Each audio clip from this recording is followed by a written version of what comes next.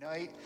I believe that God has a word for all of us today in His Word. Today we're going to finish out the series that we began. Several speakers have been in and around the Gospels, around the stories of the workings of Jesus and His disciples. And we're going to wrap that up today in this last part of this series and see what the Lord has. Let's pray together and let's ask the Lord to bless us tonight. Father, we thank you today. We praise you, God.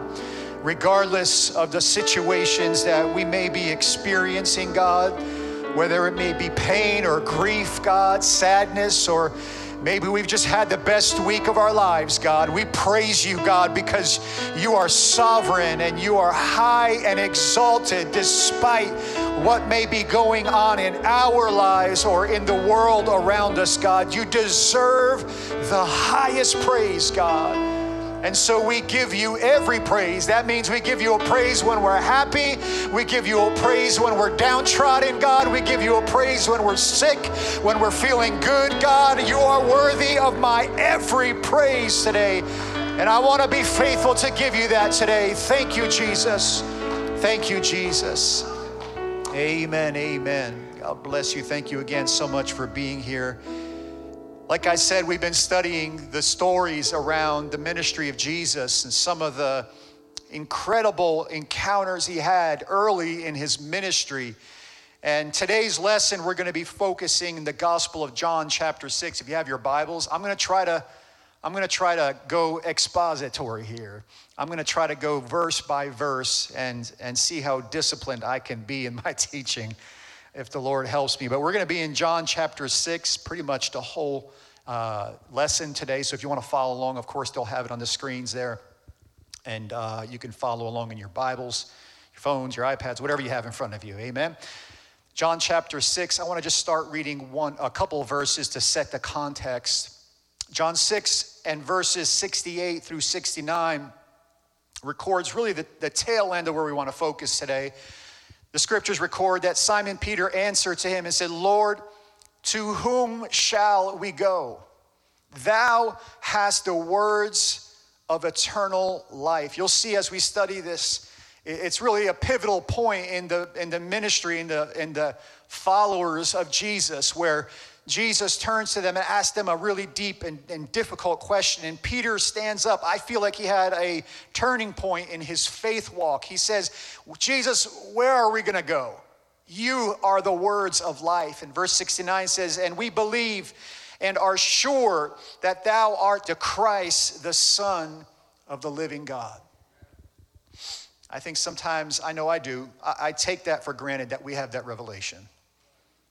I take it for granted that we know Jesus for who he really is, and that we have a relationship. And that's such a common, almost cliche phrase that we use in Christianity. But if you're here tonight and you spend time in the Word of God and you spend time daily in prayer and you have a regular experience of worship and praise and sacrifice in your Christian walk, then you know Jesus personally. You know him like Peter declared, that we know you. You are the Christ, the Son of the living God. And that is an incredible miracle in of itself. To lay the context, I was thinking about the scriptures we're going to study tonight, and it hit me that there are very few things in life that are worth having that come overnight. Amen? If anybody's ever tried to lose weight, you know that it does not happen overnight. I'm on the journey right now, brothers and sisters. I'm not getting younger. You know that if you try to pursue a degree in any kind of higher education, that it doesn't happen overnight. And it's a little faster these days with online degrees and whatnot. But usually if you're going to do something worth achieving, something notable in life, it takes some blood, sweat, and tears. It takes sometimes frustration, and there's a weeding out process of the weak through the efforts of training yourself mentally, physically, or even spiritually. I read a statistic about basketball, because a lot of people understand how basketball works. The statistics said that only 0.02% of kids who play high school basketball will ever make it to a professional league. 0.02.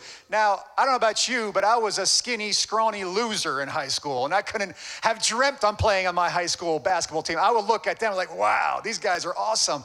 And yet those studs that were playing hoops that I looked up to so much in high school, only 0.02% of them would ever make it to the big time. Even college players, the statistics say that no more than 1.3% of NCAA Division I seniors will ever play on an NBA team. It's incredible. You think about it, it makes sense because excellence tends to weed out the people who don't have what it takes. It's a process of taking somebody from ordinary to extraordinary. And it is so true in many areas of life. I read another statistic in 2021. A study was made about Olympic athletes, and they said that the average person on planet Earth has a 1 in 7 million chance of being an Olympian. Amen. Brother Robert, you still have a chance. I mean, it's never over, right? It's true about so many areas of life. I remember in college, I studied engineering, and I remember my freshman orientation being in this room with, I think it was 900 people who were in the mechanical engineering department at New Jersey Institute of Technology. And I was like, wow, this is amazing. And then I remember 5 years later, graduating, and it was less than 100 that made it through that curriculum. Because attrition is real in life. And so many times, even in Christianity, we see the same thing happen. The Bible declares to us in Matthew chapter 22 and verse 14 that many are called, but few are chosen. How many of us can testify? You don't have to lift your hands, but how many know people that used to walk with you, who used to be passionate about God, but trials come and tribulations come and disappointment come and they're not here anymore, or maybe they don't serve God anymore. Not to say that this church is the only place to go to heaven from, no, but there is a process that we as Christians experience, and we realize that if you're gonna make it, you've gotta be chosen, you've got to be dedicated, and you've got to have thick skin. Jesus declared in Matthew chapter 7, in verse 13, he says, you cannot enter God's kingdom only through the narrow gate, he says. The highway to hell is broad. The gate is wide for many who choose that way, but the gate to life is very narrow, and the road is difficult, and only a few will ever find it. Amen to that. There's many that claim to be disciples, yet very few follow Jesus Christ. So as I said, we've been studying these stories around the miracles, and we've heard about it taught in the past couple weeks, the feeding of the 5,000. Jesus has this long sermon on the hillside in the region of Galilee, and there's some amazing truths here, and it's cool to read about it. And if you watch the depictions through shows, you have 5,000 plus people getting fed from a few fish and loaves of bread that a boy brings to a gathering. And it's incredible. It's an awesome supernatural thing to read about. And there's some incredible truths to be gleaned from them. It's fun. It's awesome to think about how that must have been. But we would be remiss if we missed one of the most key aspects of that story today, that there is 5,000 people. So you can make the case that there was more than 20,000 there once you were to include women and children, but 5,000 people.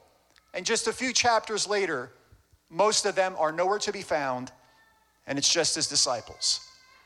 How does that happen? How do you go from an apostolic outpouring where there's a meal and miracles, and just a few moments later, there is nobody around Jesus any longer, and it's just the ones that are absolutely closest to him? And Jesus asked a question, we're going to see it later in the scriptures, where is everybody that saw this miracle? So the question for us here tonight is, are you following the miracles? Or are you following the miracle maker today? Are you seeking after a sign from God? Or are you seeking Jesus and a relationship with God? Come on, I'm talking to people that came to a Bible study on a bad weather Wednesday, but I'm trying to encourage somebody. Make sure you keep your eyes on the one who has died for us, and don't look at what it comes to you, what benefits, what blessing. I want all those things in my life. Let God pour it out in my life greater than ever. But beyond anything God can do for me or for this church, I've got to have a relationship and my eyes on Him.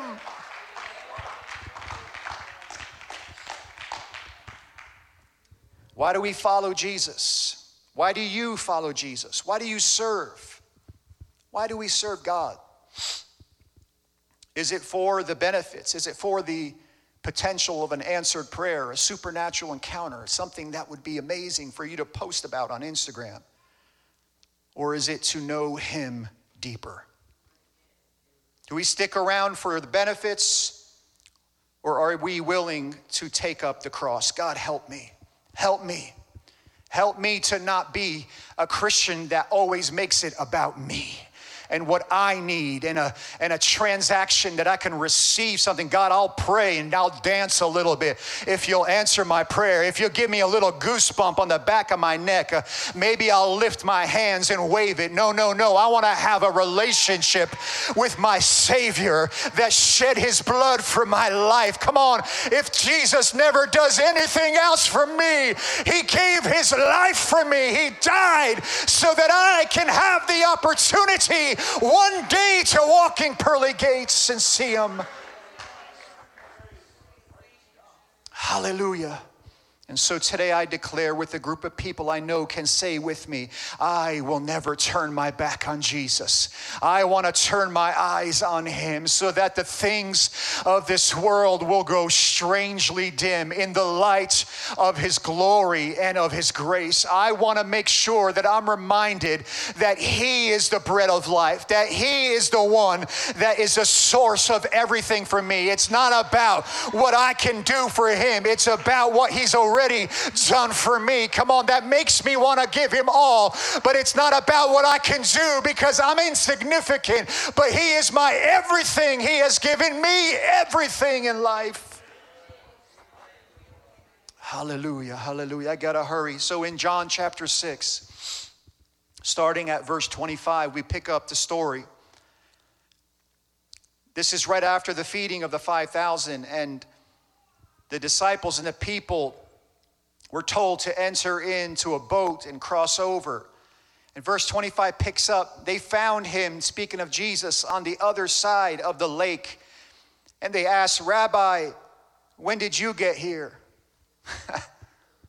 Rabbi, when did you get here? Right off the bat, this question the disciples ask Jesus is very interesting. Jesus, how did you get here? When did you show up?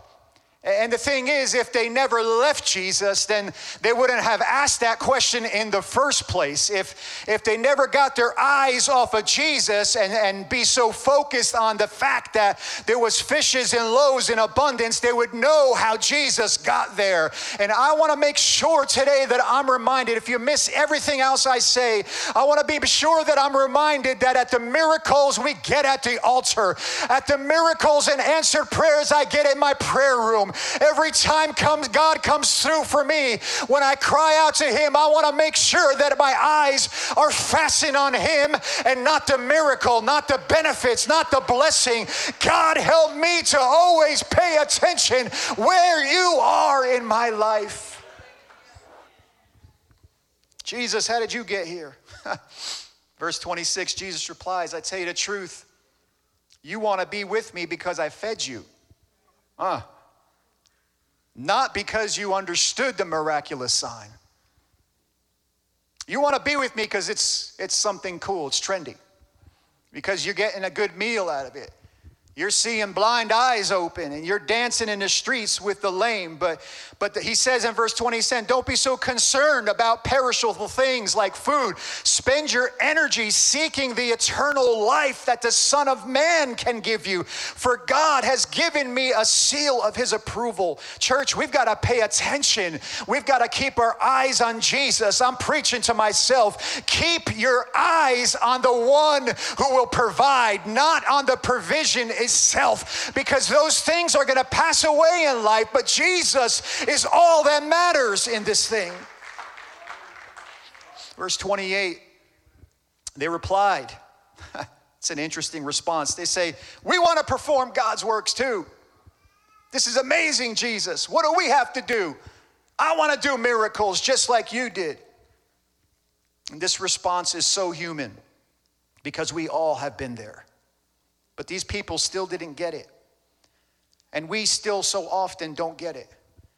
Jesus is clearly trying to steer their eyes off of the glitz and the glamour of miracles and on him so they can think, man, it's not about, hey, cool, man, that was an awesome sermon. Oh, that was an amazing miracle. I want to have this power too. Jesus is saying, man, don't pay attention to that. Pay attention to the fact that I'm your Savior, that I'm here to change you and to save you. Jesus told them, forget about what happened back there. Look on me. I am the bread of life. Verse 29, Jesus told them, this is the only work God wants from you. Listen to this. This is all he wants from you. Believe in the one he sent. You know, I think sometimes we overcomplicate living for God. We really do. Jesus is clearly pointing us to the fact that it's about him. And if there's one lesson we can get from the story of the feeding of the 5,000 is that God can handle any circumstance. I mean, that's an amazing thing that happened on that hillside.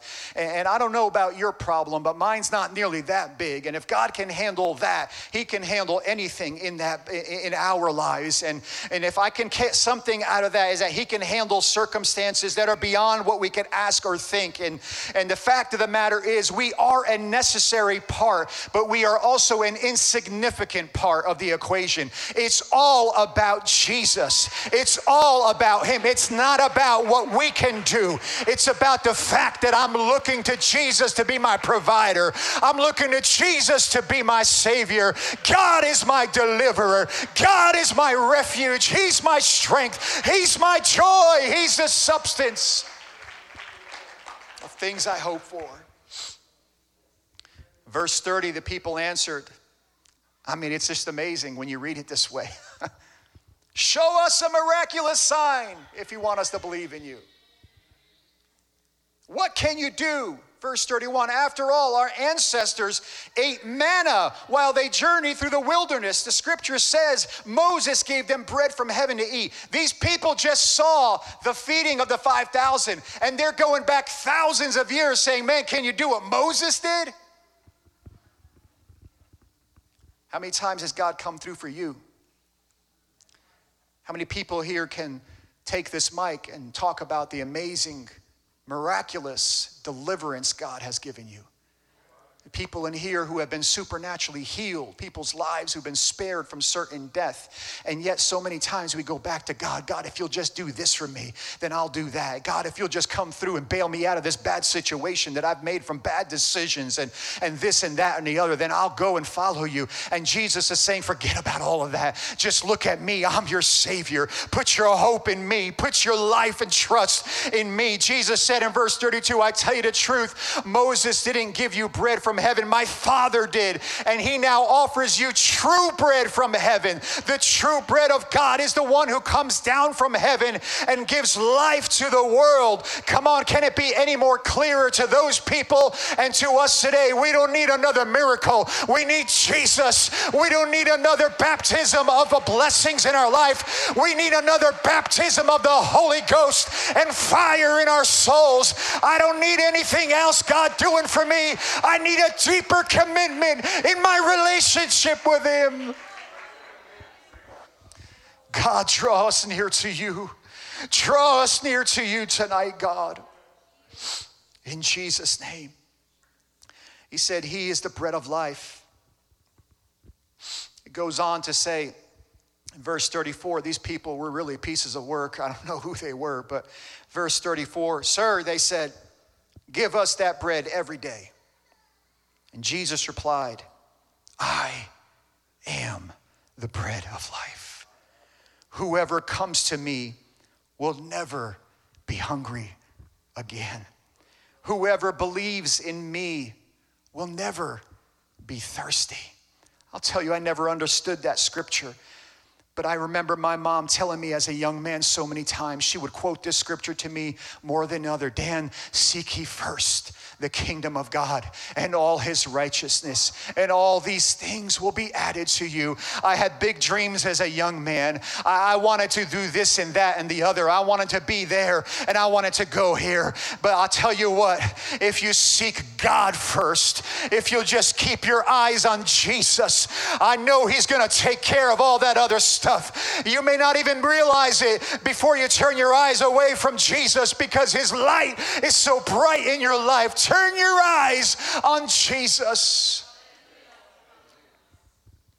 And I can testify that it works.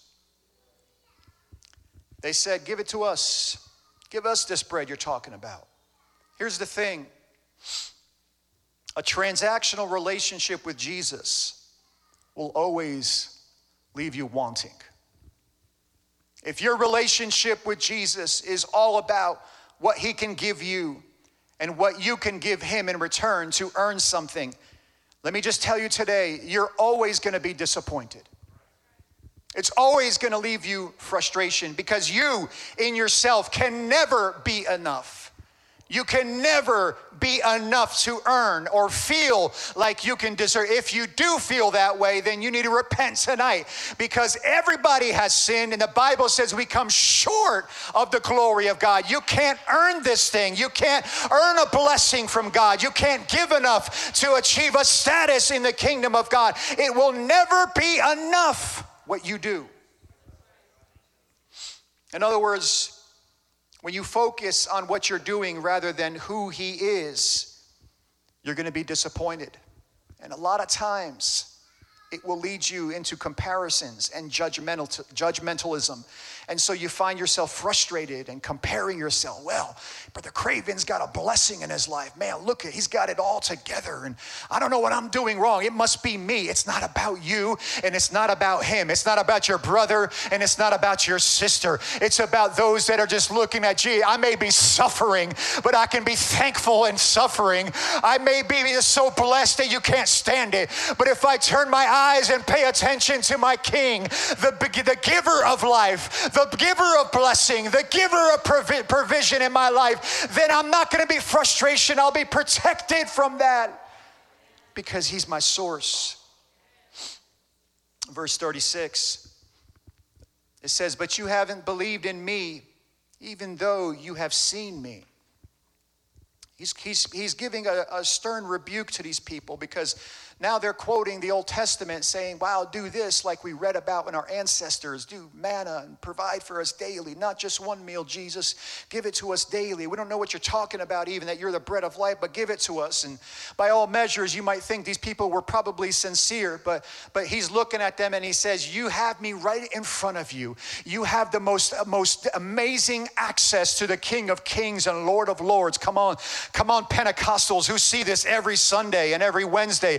We have the most amazing access. The veil has been torn. We live in a dispensation where we can go into the throne room of God and boldly ask what we need and declare our hurts and pains and praises to him. And yet Jesus tells these people, you see me and you don't even believe.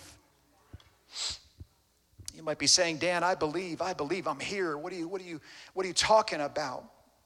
But our belief really leads us into a passionate perspective in Jesus.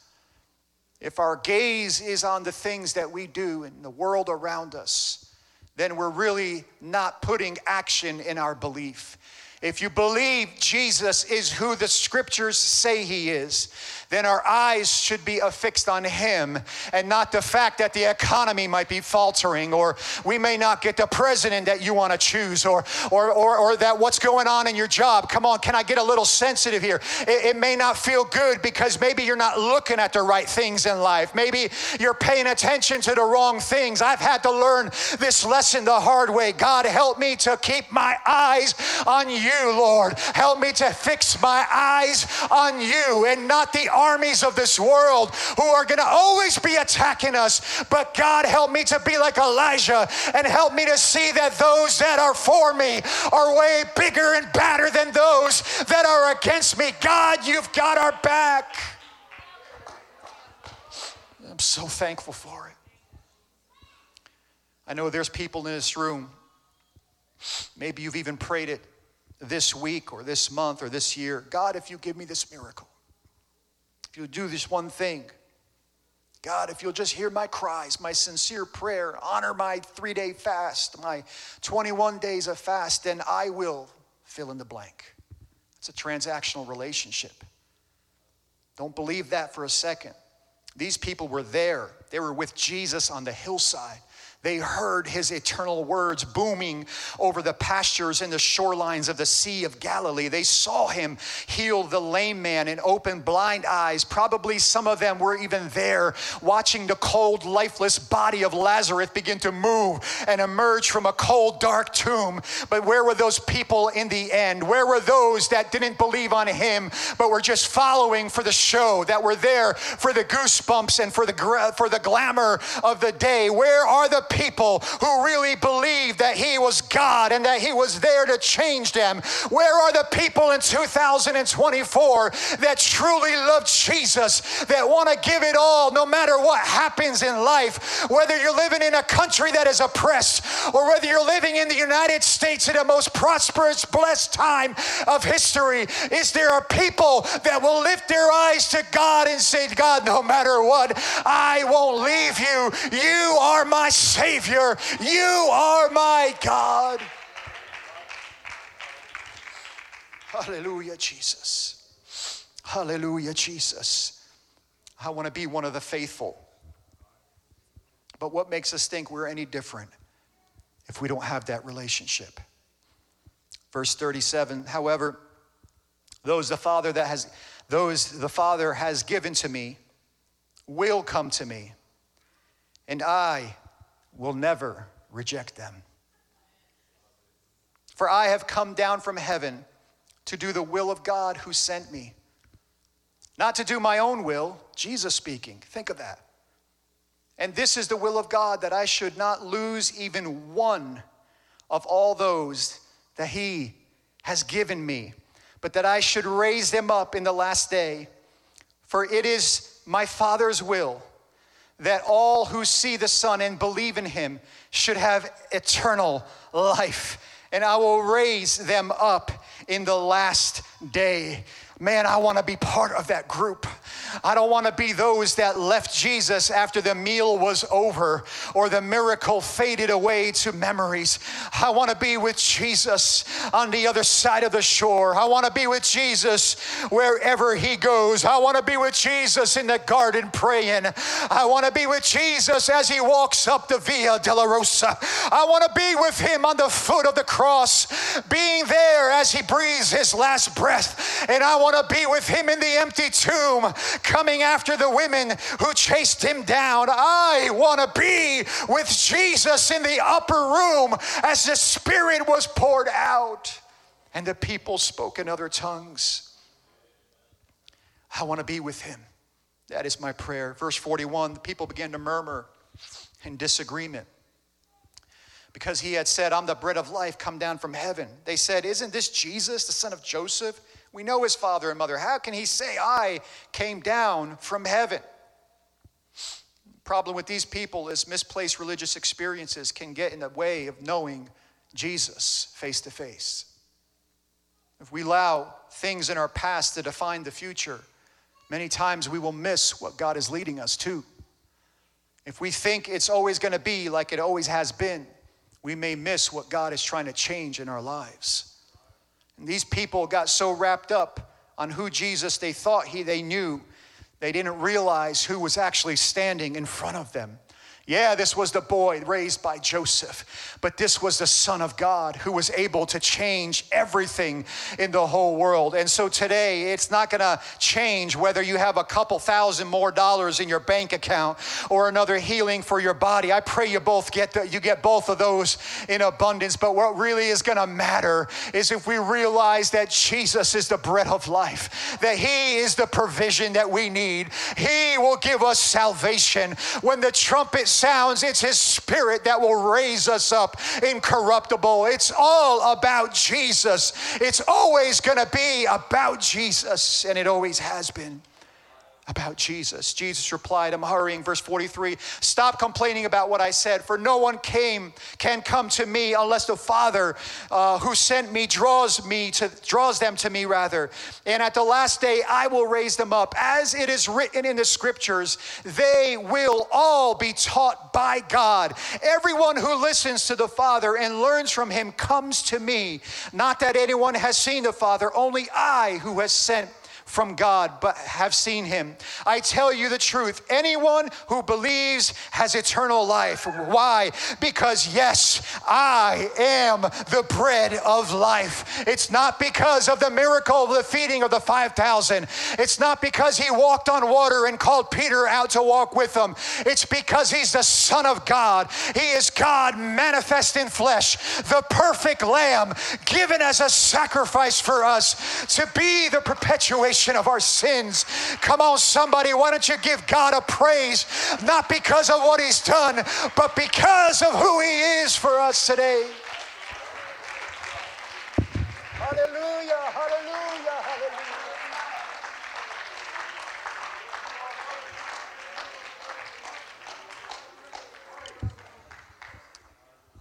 Thank you, Jesus. Verse 49, I'm hurrying.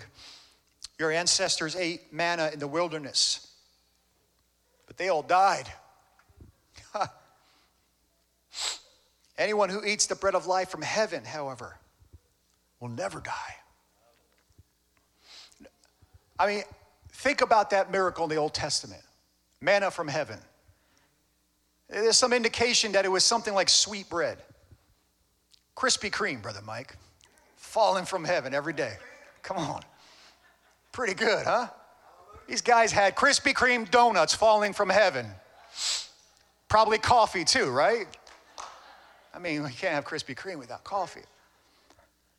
That's an amazing miracle. I mean, that's the kind of thing you can write a song about and you can fill a mega church with. It's an incredible miracle for that kind of provision to be provided to the people. But look what Jesus says. It's an amazing miracle that we experience. They were still talking about it, and it would be awesome. We love it. But Jesus says here that those people had the miracle, and now they're dead. That provided for them. They lived through the Arabian Peninsula in a really bad situation, but today it doesn't matter. They're dead. And so the message He's trying to tell somebody is, don't let short-term provision distract you from eternal life with Jesus. Don't let a short-term gain in your life, a little more comfort, a little less sorrow in your life, distract you from the fact that Jesus is calling us to turn our eyes on the bread of life, the giver of life. In Jesus' name, in Jesus' name. I'm skipping because I'm running out of time. Verse 53, so Jesus said again, I tell you the truth, unless you eat the flesh of the Son of Man and drink His blood, you cannot have eternal life with you. He's saying we've got to have an intimate relationship. We've got to partake Jesus. We've got to soak Him in. It's not about what you can do for your body. It's about what you can do with your spirit, to be connected with His body, to be a part of the body of Christ, not because of who you are, but because He's freely asking us to partake of Him, to be a part of who He is, because He said, I am the bread of life. He wants us to receive Him into our lives, to make our lives part of an extension of His body that is called today the church of the living God. We have an opportunity, the Bible says, to be grafted into His body, to be so intimate with God that we are part of His body, that we walk the earth as a representation, an ambassador of Christ. Hallelujah. He's inviting us to partake of him. And so Jesus says he's the bread of life. I'm closing it. Musicians, you can go ahead and come. And he's saying today to somebody in this room, I'm the bread of life. I don't know what you're seeking. It may be something that is urgent. It may be a need. I don't want anybody to think I'm discounting the fact of God's amazing provision. I know God has done it. He's done it for me. I can testify of God's amazing provision. But more than that, he's saying, look, that's all fine, but I'm the bread of life. I'm the bread of life. It's all about Jesus. It's all about him. It's about our connection to him. It's about his teachings and his word. And it's something that we all have to receive. Verse 60 says, many of his disciples said, this is very hard to understand. How can anyone accept it? And Jesus was aware, verse 61, that his disciples were complaining. He said to them, does this offend you? Then what will you think if you see the Son of Man ascend into heaven again? What are you going to think when Jesus is not here in the body anymore? Verse 63 says, the Spirit alone gives eternal life. Human effort accomplishes nothing.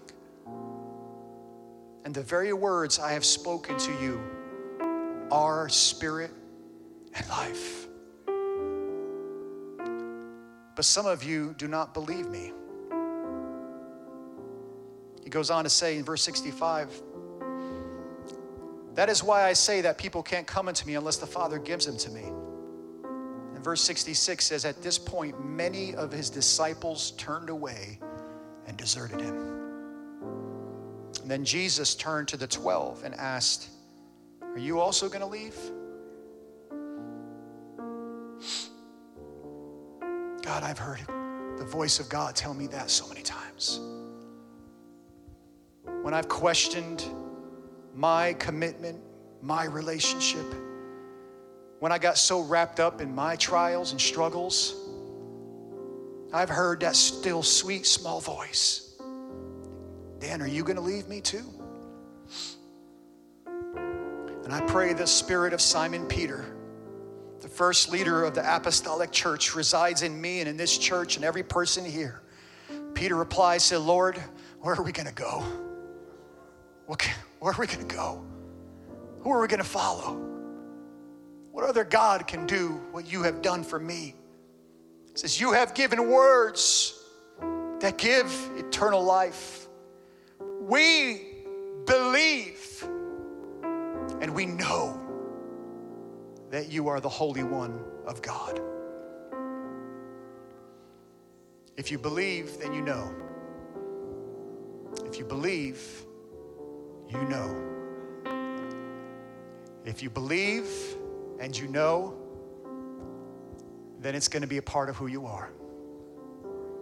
And it's going to be unshakable. The name Peter means the rock. Jesus renamed Simon to Peter for that reason, because he sensed that in him very early. Peter, I see it in you, unshakable, unmovable, always abounding in the works of the Lord. I know that's easier said than done sometimes. I know it's difficult. And sometimes we hear and we read passages in the scriptures like we did today, and it's easy to hear sometimes and say, yeah, I got it, I'm going to do it. But when the rubber meets the road and difficult times come, we all have questions, we all have struggles. I know I do. There's no really magic potion that some preacher can splash on you to make it all better. If that's what you're looking for, you're going to be disappointed. The only thing that's going to keep you through all of those times, through all of those pains, through all of those tears that you shed, through all of those times of question and lack of faith when you don't even know what you believe or why you're even trying to serve God, is if you'll just turn your eyes on Jesus. If you'll just turn your eyes on Jesus. Don't let him out of your sight, because he's there saying, I am the bread of life. I'm the one who's going to keep you. I'm the one who's going to resurrect you when that trumpet sounds. I am the bread of life. In Jesus' name. I've gone way too long, but if you'll join me at these altars, I believe that God wants to solidify his word right now. Let's just practice turning our eyes and our gaze to him right now. God, I turn my eyes on you, Lord. I have fixed my eyes on you, Lord Jesus, because this world has so much pulling us and tearing us away from the truth of your word, God. But I want to be by your side. I don't want to leave you, Lord. I don't want to forsake you, God.